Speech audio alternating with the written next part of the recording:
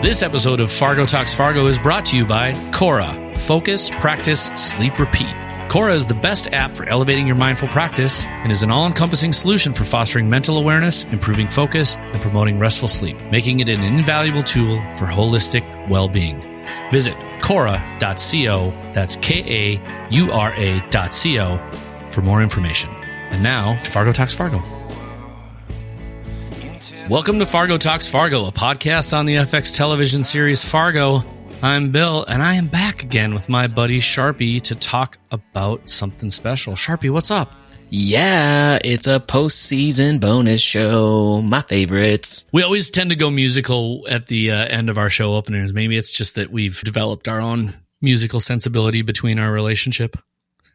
Yeah. Well, this week, Jeff Russo returns for his third appearance on Fargo Talks Fargo, and he's got some good stuff for you, I'm sure. Yeah, we usually don't kind of record these intros to our stuff, but we just wanted to make sure we were real conscious and got all the meaty stuff in our interview with Jeff. But I will say this, I've been kind of missing you, Charpie. Oh, yeah?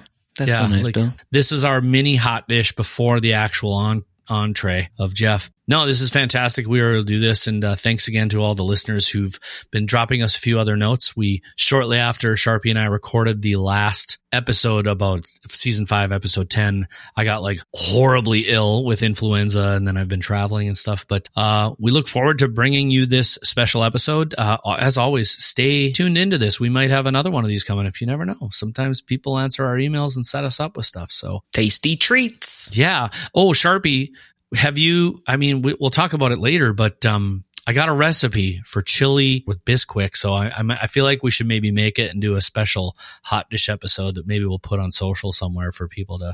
Yeah, we'll film video. We'll do our own we'll do our own tasting table. But without further ado, we'll toss you into an interview with Jeff Russo, composer for the television series Fargo. Well, here we are. Jeff, thank you so much, Jeff Russo, for joining us on Fargo Talks Fargo, the 10-year podcast Charpie and I started that we never thought would last 10 years. It's true. And you were very gracious in season 1 to visit with us. And here you are back in season 5. Thank you so much. Thank you very much for having me. It's, every 10, we should do this once every 10 years, probably. Yeah. Some of our listeners will know that there was an appearance by you in season 2 as well, when we were in a long conversation with Maggie, and I feel like she somehow digitally accosted you and had us like add you to that conversation as well. It's very possible. That was back in December of 2015. So yep, it's been quite a ride though. Yeah, it has been. It's been an interesting set of, stories, and the fact that we continue to tell these stories is really pretty amazing. Thanks for spending your time with us today. I don't know how you have any time since we last talked. You've done like 1,000 projects. I mean, season 5 just ended for us on Fargo Talks Fargo, but work has definitely not ended for you. You've been busy with shows like For All Mankind. You had Love and Death come out last year, Star Trek, Snowfall, Man Who Fell to Earth. I mean, the list goes on and on. There's like 24 shows here you've worked on since we've last talked. I don't know, like, how do you find the time to work on these? It's all about time management, right? It's all about having to figure out like how I can put my time to the best use.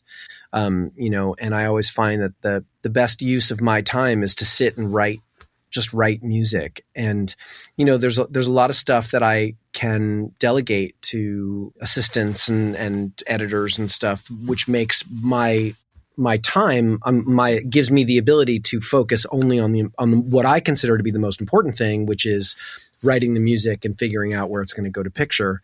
So that's how I'm able to to have the time. It's like just being able to figure out what the best use of my time is going to be. That's the way I do it. A lot of professionals don't end up watching their own like final work. Like actors don't watch their movies or their TV shows. And how is that for you? Do you end up going back and seeing everything like in its final form? Not every time, not every project. Sure. I would say sometimes I don't have time to do that. Sometimes I'm just like, I don't need to see that again. Because that's definitely, I'm going to turn off the Yeah, it just gets old. I get over it. Like once totally. But sometimes I do. And, I watched all of season 5. live on the air. Oh my God. Oh, you did? Was that the first time you've ever done that? Yeah, no. This isn't the first time. I've done that with every season of Fargo, that's for sure. I do that with certain shows that I want to say that I'm really truly invested in sharing that with my family, right? Mm-hmm. And I will sit and watch with the family. And because I really enjoy getting the feedback that way, because they don't see it at all as I'm working. So I did that with Fargo. I did that with Legion. I've done it with Umbrella Academy. Mm-hmm. I did it with The Man Who Fell to Earth. It really, ones that I can get the interest from my family to watch, I do. But certain projects that I work on, they're not interested in watching because it's just not the thing that they would watch. And I don't always work on stuff that is something that I would watch, Sometimes it's just about the story that I'm interested in telling, not about the story that I'm interested in watching. A lot of times, the kinds of stories that I like to watch, like I would never write the music for, because it's just not, maybe it's just not the type of music that I do, or not the thing that I'm that good at. That's interesting. I did want to ask about that because you've done work that kind of, spans a whole spectrum of different genres, but woven throughout that is a lot of science fiction, right? With Star Trek, Picard, Altered Carbon, Legion, For All Mankind. And I was wondering, are you attracted to that type of genre, or did that just happen? Or has it pulled you into that genre? Well, it's really funny. What is science fiction? You have to ask yourself that question. What is it? In my mind, it's just drama, right? It's just drama set on a science fiction background, right? It's not comedy. I mean, sometimes it is. There have been science fiction comedies, but again, that's just a comedy. And then it's, so I do like science fiction, but I like drama. I like, I don't like melodrama, which I always try to not do. So if you think about what's the difference between, say, Umbrella Academy and Star Trek. Umbrella Academy is not necessarily set in the backdrop of science fiction, but more sort of heightened reality superpower thing. Yeah. I don't know that I consider that to be science fiction, but it's still just a drama, a family drama, and science fiction is just a drama that could as easily be set on a ship in 1895, right? Just a boat, you know what I mean? Yeah. So what I really enjoy doing is telling emotional stories that have emotional connectivity. And I like to play into that. I like to play into character interaction, and I like to play relationships, and between relationships between characters. That's the stuff that's really interesting to me. How do characters interact? How do they react under certain circumstances? It's what I love about Fargo. Noah's writing on Fargo is so detailed and so nuanced. And yet also, yes, there's this absurdity to it, but that absurdity still feels like, oh, the reason why I think this is funny is because this could be true. That's what makes it funny to me. And, those are the things that I really love to do. So yes, there's a lot of science fiction intertwined in that, but there's a lot of science fiction because that is a very effective way to tell an emotional story and appeal to an audience that likes that sort of futuristic type thing. Absolutely. When you're working on projects and you're talking about emotional stories, have there ever been any stories that really grabbed you that almost made work difficult in a way, or more emotional in a way for you personally? Yeah, The Act. Okay. So that story was hard to watch because the way the character was treated, it just was difficult. And knowing it was a true story, like an actual true story, not like Fargo true story. Yeah. But not a could have been true, but this actually happened to this person. That made it difficult to watch. That made it, sometimes I would turn off my screen and just write the music and then hope and pray that it worked, and it did. And yeah, so that has happened.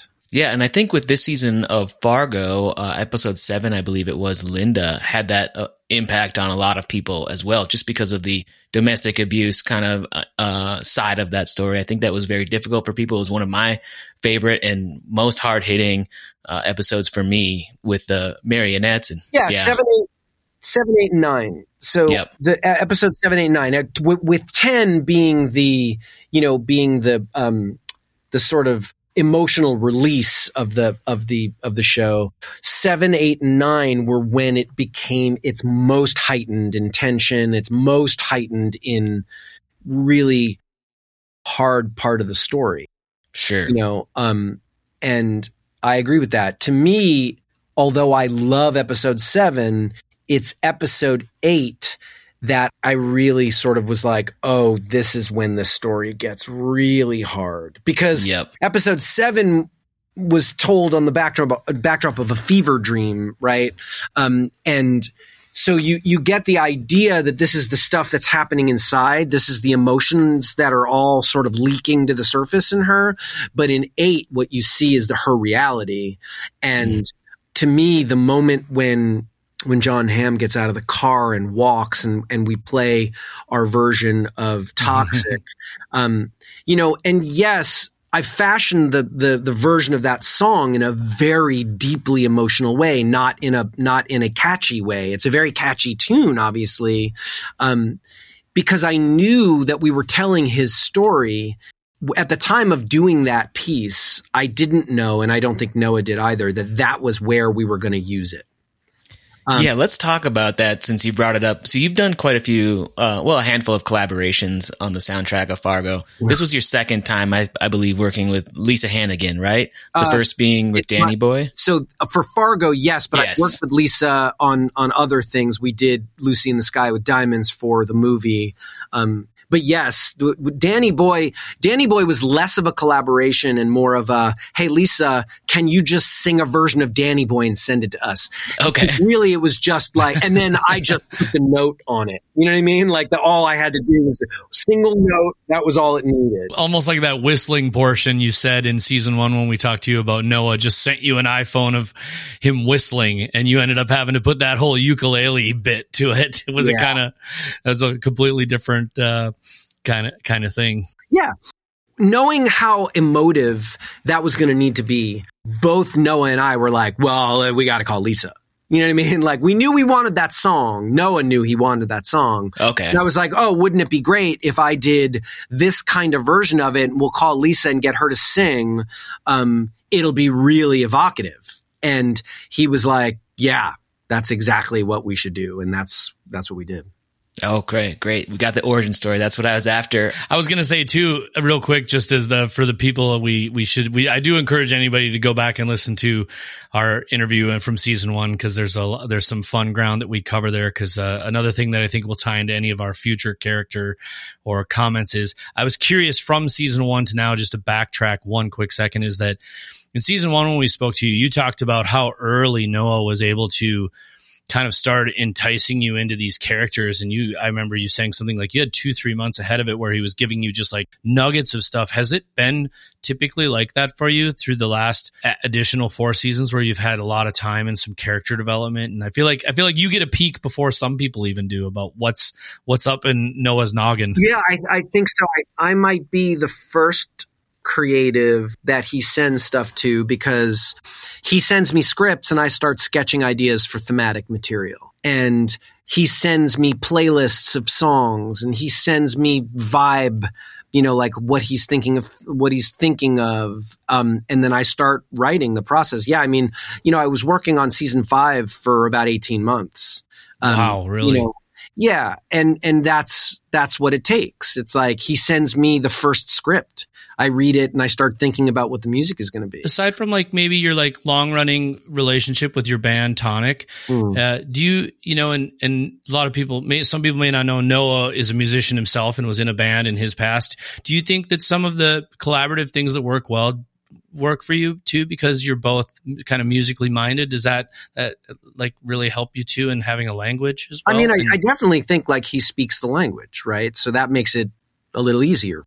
And I feel like he has a trust in me that I'm very fortunate to have.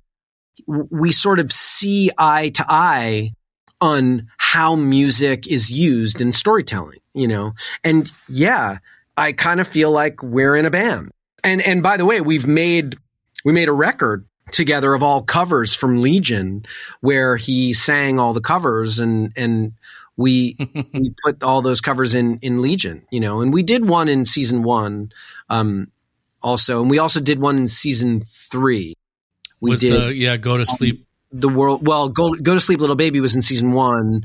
And in season 3, we did the World Party song, at the end of episode 6. I think it was the end of episode 6 or 5, you know, so we collaborate on music. Like we keep saying, hey, let's make some music. We're doing another project now. And, you know, I keep saying like, when are you going to be in LA? Cause he doesn't live in LA. Is he still in Austin? He lives, he still spends all of his time there. And, you know, we keep saying like, hey, when are we going to make another record? Jam. Yeah. Are there people you've worked with where prior to working with them, you were kind of awestruck or maybe intimidated by, or maybe a fan of that you were nervous about or anything like that? Yeah, of course. Steve's Alien. I did The Night Of, which was his show. Amazing. I love that. Riz Ahmed in that show is just, yeah. I mean, that show is incredible. And we just finished another project that's coming out in April. And it's as incredible. I mean, his ability to see the story and to fashion it, because he directs all the episodes. He wrote all the episodes. He does. And that I've been working on that one for over 2 years. You know, yeah. And it was one of those things where it was like, oh, okay, I'll be able to finish that before I even have to start Fargo. And that of course didn't happen. Like it all just mashed up on top of one another. I mean, the pandemic didn't help any of this stuff, but no. But I would say Steve, my relationship with Noah began at the beginning of my career, this part of my career. And I think kind of at the beginning of his, you know, was his first show that he had done when he hired me. His first show that was his, that he created and was a showrunner. So I kind of feel like our collaborative effort sort of grew with each other, you know, whereas Steve, you know, he made movies and directed movies and, you know, he actually directed one of my favorite movies of all time, which is Searching for Bobby Fischer. And in knowing that he did that and worked with James Horner as his main composer, I was like, oh, well, it's hard for me to step into those shoes for you. But I would say he's the one. I was awestruck first time I met him. I'm always thinking like, when's he going to fire me? You know, like when? Gosh. Well, you have your own set of credentials, Jeff.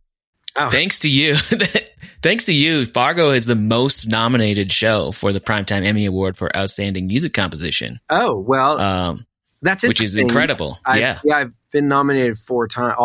4 times. Maybe I'll keep the streak going. Like, who knows? Like, I don't know. I would be just as happy if it didn't happen. Like, I'm very proud of this season. It's interesting. You know, I never want to say like, this is my favorite season, but 2 was always my favorite. Season 2 seemed like everybody was just operating on full capacity. Everybody, all 12 cylinders rolling. 3 was great, obviously. 4 was, I think underappreciated. Because of when it came out, and there was a lot of reasons. But after I watched this season, I'm like, oh, I think maybe we've topped ourselves in terms of how good we can be on all levels. The acting, the writing, the directing, the music. Like, I really feel like everybody was just brought their triple A game, you know? You know, I mean, and I don't want you to have to feel like you say, oh, Noah's my favorite, but you have such a long running collaboration with him now. And if you pay attention to the show, the stuff that Charpie and I watch too, and you just look at half the team behind the show too. Dana gets all his help in the cinematography and directing. And now his daughter's working on the show. And it's just like, it must be super incredible to have such a strong team of people who seemingly like to continue to come together. You know, it's like trying to keep a band together. It's hard. It's hard. And obviously scheduling too, you know, it's difficult because, you know, it's been 10 years and we've made 5 shows. We've 5 seasons. So it's like kind of every other year that we come back to it. But what I would say is, you know, if it's not broken, don't fix it. There's no real need to change it because it's really working the way the story is told. Mm-hmm.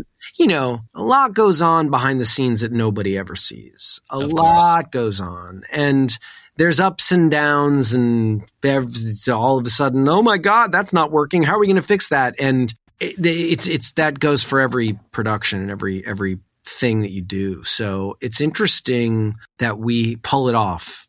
Time and time again, like I feel like we pull it off. And I think this year we pulled it off even better than we have before.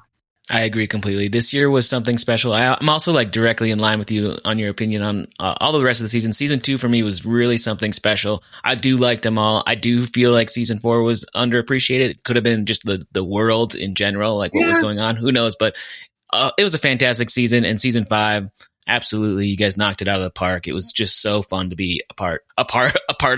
Yeah. Like we almost feel like we're part of the team in the universe.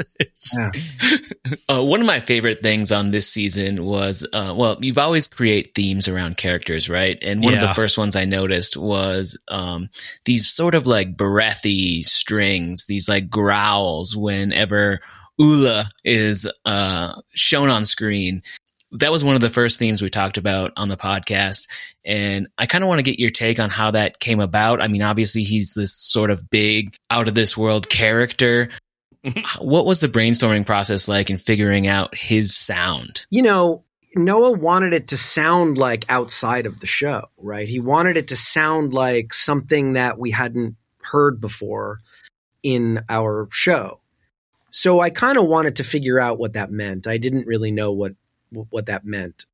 Part of the storytelling is horrific. I sort of went deep into horror movie music, you know? Okay. And as I was messing around with a synthesizer, it was like, well, how does this sort of relate? I needed it to not be completely unrelated.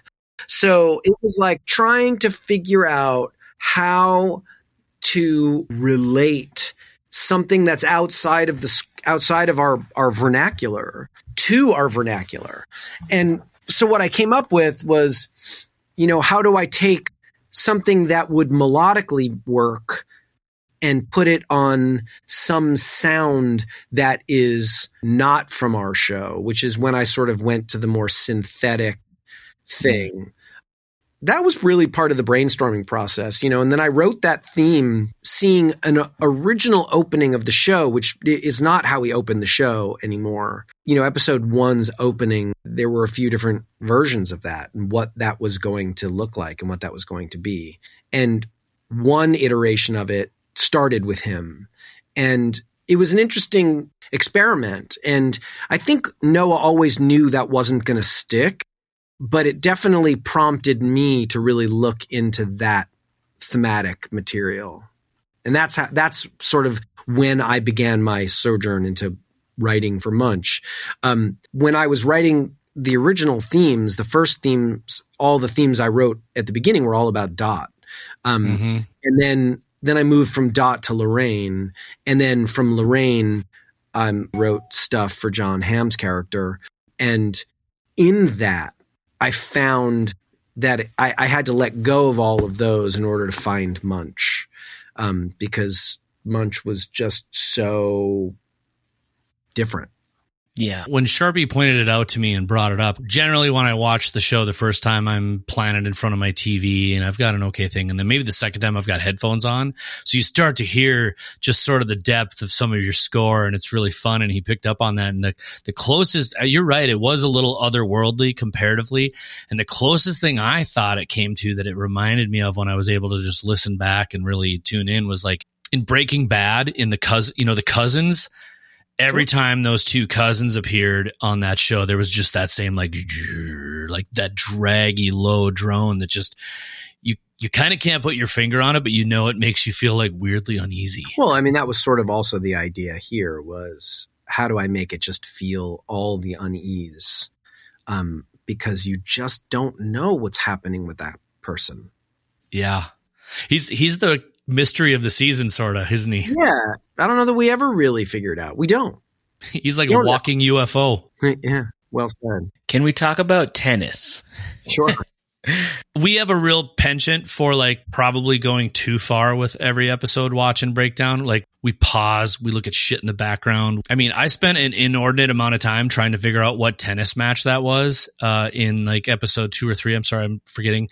And then we noticed that it came back in the episode Linda. And then when we eventually look at the score, and there's an actual tennis and drums. And of course, Charpie and I get really excited anytime anything comes back to numbers and wrench, because we still love those, that percussion. And I know you guys worked with was it USC Drum Corps for that? Well, in season 2, I worked with the drum corps from USC. Yeah. The original piece of music was written with me playing the drums. Like I wrote it and played it. And then there was I had it where it was me and another drummer playing, and then I moved it over to the drum line, and then it became more of a percussion, orchestral percussion version. Mm-hmm. And then there's always me sitting on a drum kit and playing, and that's where that sort of came from. Dot's daughter plays drums in the show, so we were trying to sort of merge the two together. Yeah. The thing we noticed too, when I brought up, and we had kind of a little bit of a breakdown on our show of us, trying to read our own tea leaves, but we noticed that this tennis back and forth noise was also very mimicked in the sound effects. And I don't know to what level you're involved of like the knocking and hitting of the marionette puppets. And there was just a lot of like back and forth. And I mean, can you give us any insight into the tennis, or is that supposed to be a secret, or are we crazy? Charpie and I are crazy because we were talking about it being the back and forth of characters and things. For me, it started because I was scoring a scene where in the house, she's watching a tennis match, and you hear the back and forth of the tennis match. And then in the scene, we cut to Dot's kid playing drums, and it all sort of merged together. And that sort of gave me the idea, like, that sound of watching a tennis match is very hypnotic. So why can't I use that as a way to sort of hypnotize the audience, and use that in the score? And then I did, and I used that in 2 ways. I actually used the sound of the tennis match, and then also used the sound of, and this is, this might be getting a little too into the weeds, but I found sounds of bones hit together, and I used that as a lot of percussion. So when you hear that, that's bones hitting each other. And that really began in Munch's theme. But then I sort of expanded it to use pretty much everywhere, because it worked so well. Yeah. You can get into the weeds with us anytime. Never worry about the weeds with us. You'll never get deeper than we were.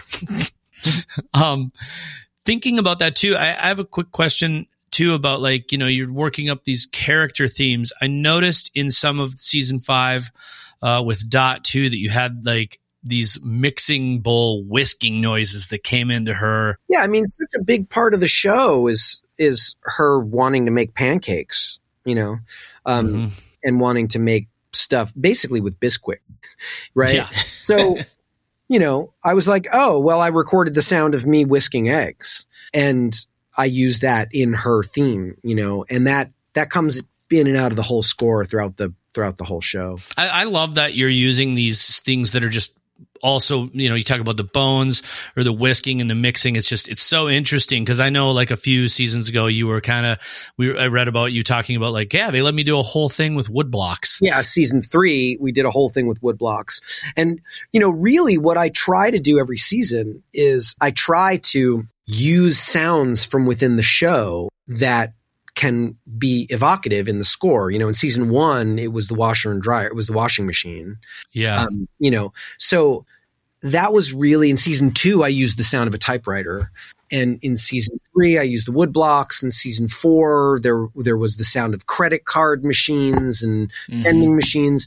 And in season 3, I also used the sound of cars, car doors, and windshield wipers. It's all about trying to insert the sounds of the story into the score, as opposed to trying to just insert the score into the story. So that's sort of the idea that I try to enter every season with. I really love that you do that, because if you watch the show and then listen to the soundtrack, as many of us do, you can see it. When you hear those sounds, it all comes rushing back in, and it creates a much more dynamic experience just listening to the soundtrack. And, the interesting part of that is, as I'm writing that score, I'm seeing it before I see it, right? Because I write all that stuff. A lot of that material gets written before I ever see picture.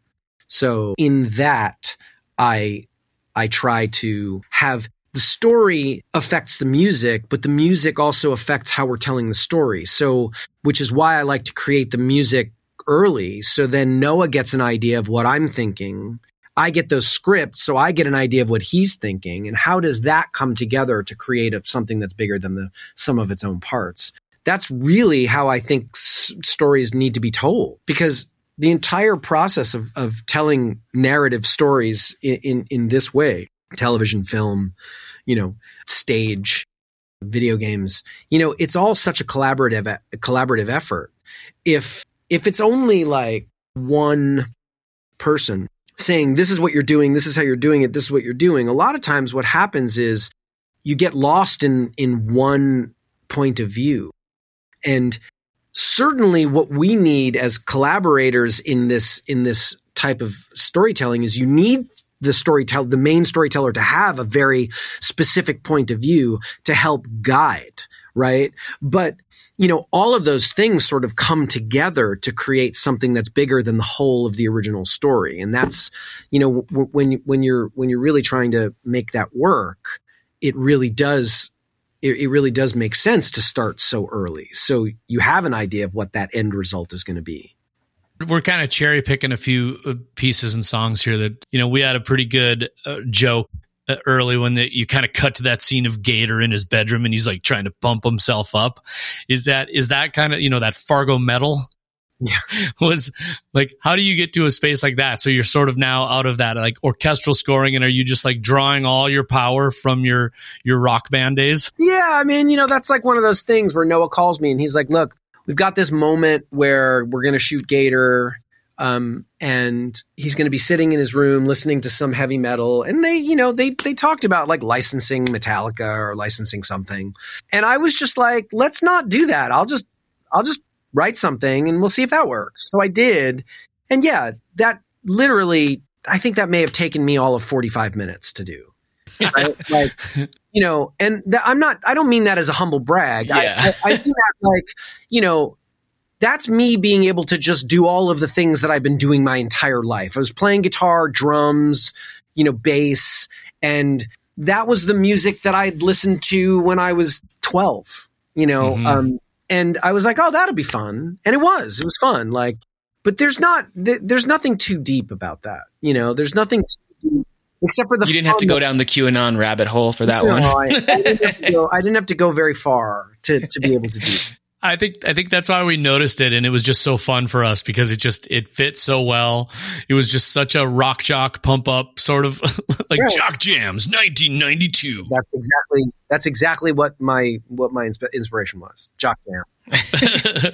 Because of course I'm listening to the song and Charpie is like noticing his tattoo that says LOL and all these little things in the background, and we're just like, you go back and watch it the second time, you're like, fuck, this music just works. For whatever it's worth, what you were saying about you wrote it in like 45 minutes. Maggie did tell us one time, season 2, when we were on with you and you had to like check out for a second. She's like, he works really fast. Yeah. But we also had that discussion, and Charpie and I both work in creative, and we say, just because you come up with an idea fast doesn't mean it was easy. You spent 30 years figuring out how to do what you do, yeah, right? Of course. Yeah. Even for people out there to just understand that it's like sometimes a good thing just freaking happens, and you just go with it and you're like, damn, nailed it. And sometimes it takes weeks and days and hours.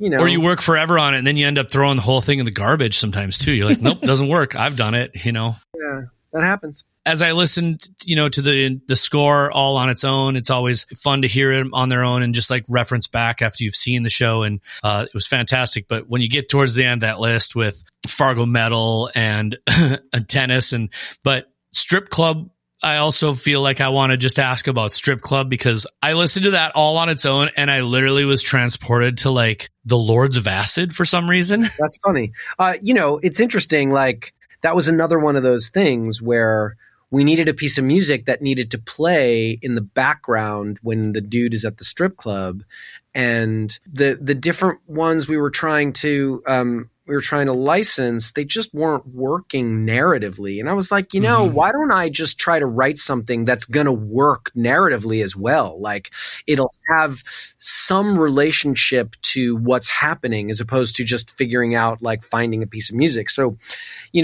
again, that's another one of those things where I watched the scene and then just wrote a piece of music pretty quickly because I just sort of understood like where did it need to dip down, where did it need to come up, and how does it need to feel, and what would you hear in a strip club at that time in 2019, because I don't know what you'd hear in a strip club in 2019.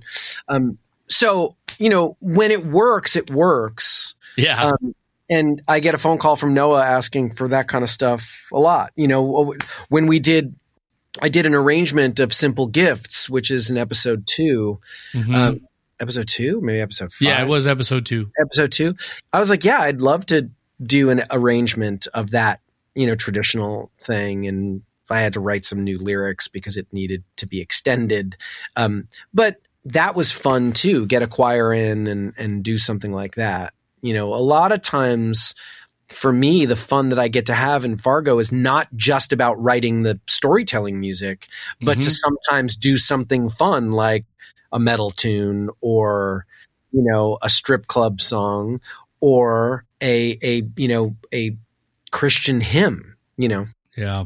I will fact check us. That was episode 3. I don't want to, I will get, Jeff, I will get emails if I didn't correct that. Right.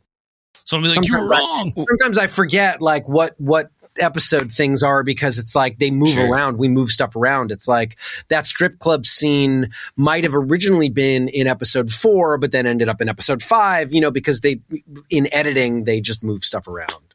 Mm-hmm. Well, we've got to let you get back to your 47 other projects. Yeah. Real quick, will you be working on Aliens? I've already started.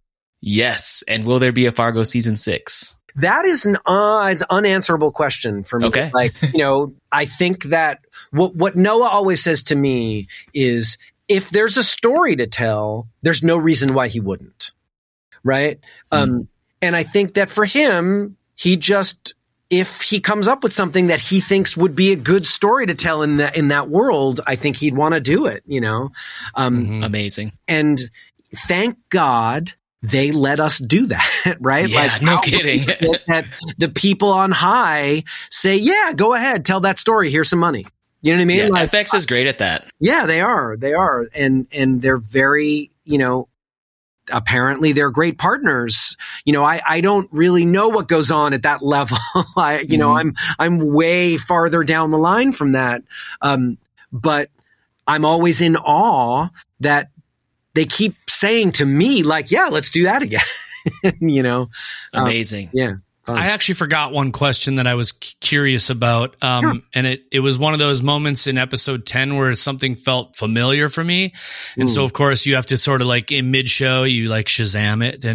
And you brought back the orchestra for Nikki during the final episode. And it was sort of that as we're leading into that tunnel and there is the twist of the camera. And it carried all the way out, sort of the rabbit hole. Was there an intention behind that you can kind of tell us about? Or was it just like, fucking sounds good? Yes. We've used that piece of music in a number of places. Mm-hmm. And there's a finality to it. And all at the same time, not only is there a finality, but there is something very uneasy and yet very beautiful about it to us. Yeah. So in thinking about what we were going to use there, I had written a piece of music that it just didn't get there. to the point that piece of music does. And that we've run into that a few times where it's like, we're not trying to cross the streams. We're not trying to deliberately connect anything, but what we are trying to connect is the feeling that you get in a situation like that. Mm-hmm. And that piece of music really did, it brings me right there, and it brings Noah right there. So that's why we have brought that piece of music back. There are a number of things. It's just like bringing wrench and numbers back in different ways too. So in the end, what I did was I did a sort of imagining of what that piece of music is, and then reworked it into that part of the show. Oh, that's awesome. Because I mean, even when you talk about writing for characters over the course of these shows, I mean, Nikki Swango was such a, I don't know, she was just so fantastic to watch. Mary Elizabeth Winstead. Yeah. The only role I got super sad about super fast was, I've said it on our show before, was like, Scoot McNairy, you were barely in here. I'm sorry about that air conditioner, but I've loved him on so many other shows. But that's the Fargo world. They're going to die and you're going to be like, what the fuck was that? You always start, whenever I start reading that first script, I always ask the question, who's going to be the one? Who's going to be the one? Because there's always at least one person who you just don't want to die, who will. Always. Yep. And, I didn't know what was going to happen in this one until I got to see it, until I was reading the script for episode 10, because I always tell Noah, I was like, don't ever tell me what's happening. I want to read it or I want to see it. So I always ask that question, and I asked that question in one and I didn't know. I didn't know. How did you feel overall when you get to that point, that just giant smile and that Bisquick moment at the end? I mean, there are so many people that have written to us and talked to us about how satisfying it is. And I think ending any season of any show is an immaculately hard thing to do, because it's the internet age and no one's happy. Everyone's freaking angry about shit. It was so satisfying. It is the thing I love about how we tell this Fargo story, is that every season has a beginning, middle, and an end. So, the thing that I don't like necessarily as much about episodic television as I do in the limited series world is that in episodic television, you have to try to continue the story, of the characters. It's one of the hardest things that I deal with in Star Trek. It's like having to figure out, like, how do I tell this story with these characters continually? And, which is why, even though I don't want a show to end, when they do end it satisfactorily, I feel fulfilled.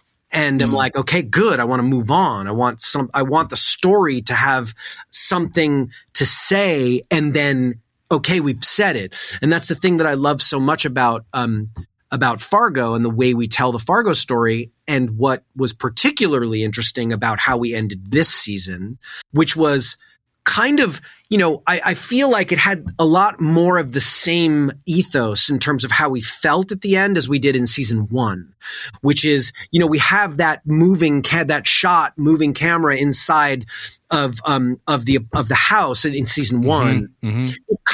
It gave me the same feeling. They weren't similar stories or even similarly told stories, but what it felt like at the end of season 1 and what it felt like at the end of season 5 was very similar, Absolutely. Last question. Charpie's like, what could you possibly have to ask now? The man's got to go.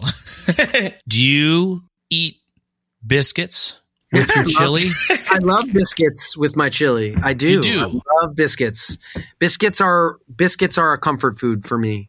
Always have been. That's been our topic of a few things is, what do you do with yours? Like cornbread or Fritos or up here, if you got a bowl of chili at a restaurant, it would just come with a side of like 2 saltine crackers or some that kind of thing. By the way, all of those things are great. Cornbread. Sure. Yes, absolutely. As much as we love your music and we appreciate you, we mostly needed to know. That's the stuff you really want to know. I get it. We need to know that the Russo household, you got chili, the Bisquick does just make its way out of the cupboard. Yeah. It does. Jeff, it's your third appearance on this show. You're officially a friend of the show. So I feel very connected to you guys. We'll get you a jacket. Anything you want to plug right now for our millions and millions of listeners? People should watch Ripley. Ripley is that Steve's Alien show that I did. Yep. I mean, it'll be on Netflix in April, and it's really great. It's it's the story of the talented Mr. Ripley, and it's dark, but it's great. Yeah, I'm really excited to see Andrew Scott in that. He's great. I'm excited to see the show, excited to hear what you do with it. And we really can't thank you enough for taking time out of your day. And thank you very much to your team as well for getting back to us at Rhapsody. And it's just fantastic. We're glad you could take the time to speak with us today. Thanks a lot, Jeff. We'll see you in 10 years. Thank you very much. All right. Great chat with Jeff Russo. Always a pleasure to talk to that guy. That was so fun. We got some really good insight into his process, into other projects. What'd you think, Bill? So fun to be able to chat with him and hear about how things are going on. I'm so sure that people tuning in are probably wondering, why didn't you ask this? Why don't you do that? But it was hard. There's just so much to cover that we kind of had to pick and choose and cherry pick some things. We've easily got 3 to 4 hours of things we want to ask about, but these are busy folks. I mean, Jeff's got like 16 projects right now. It's insane.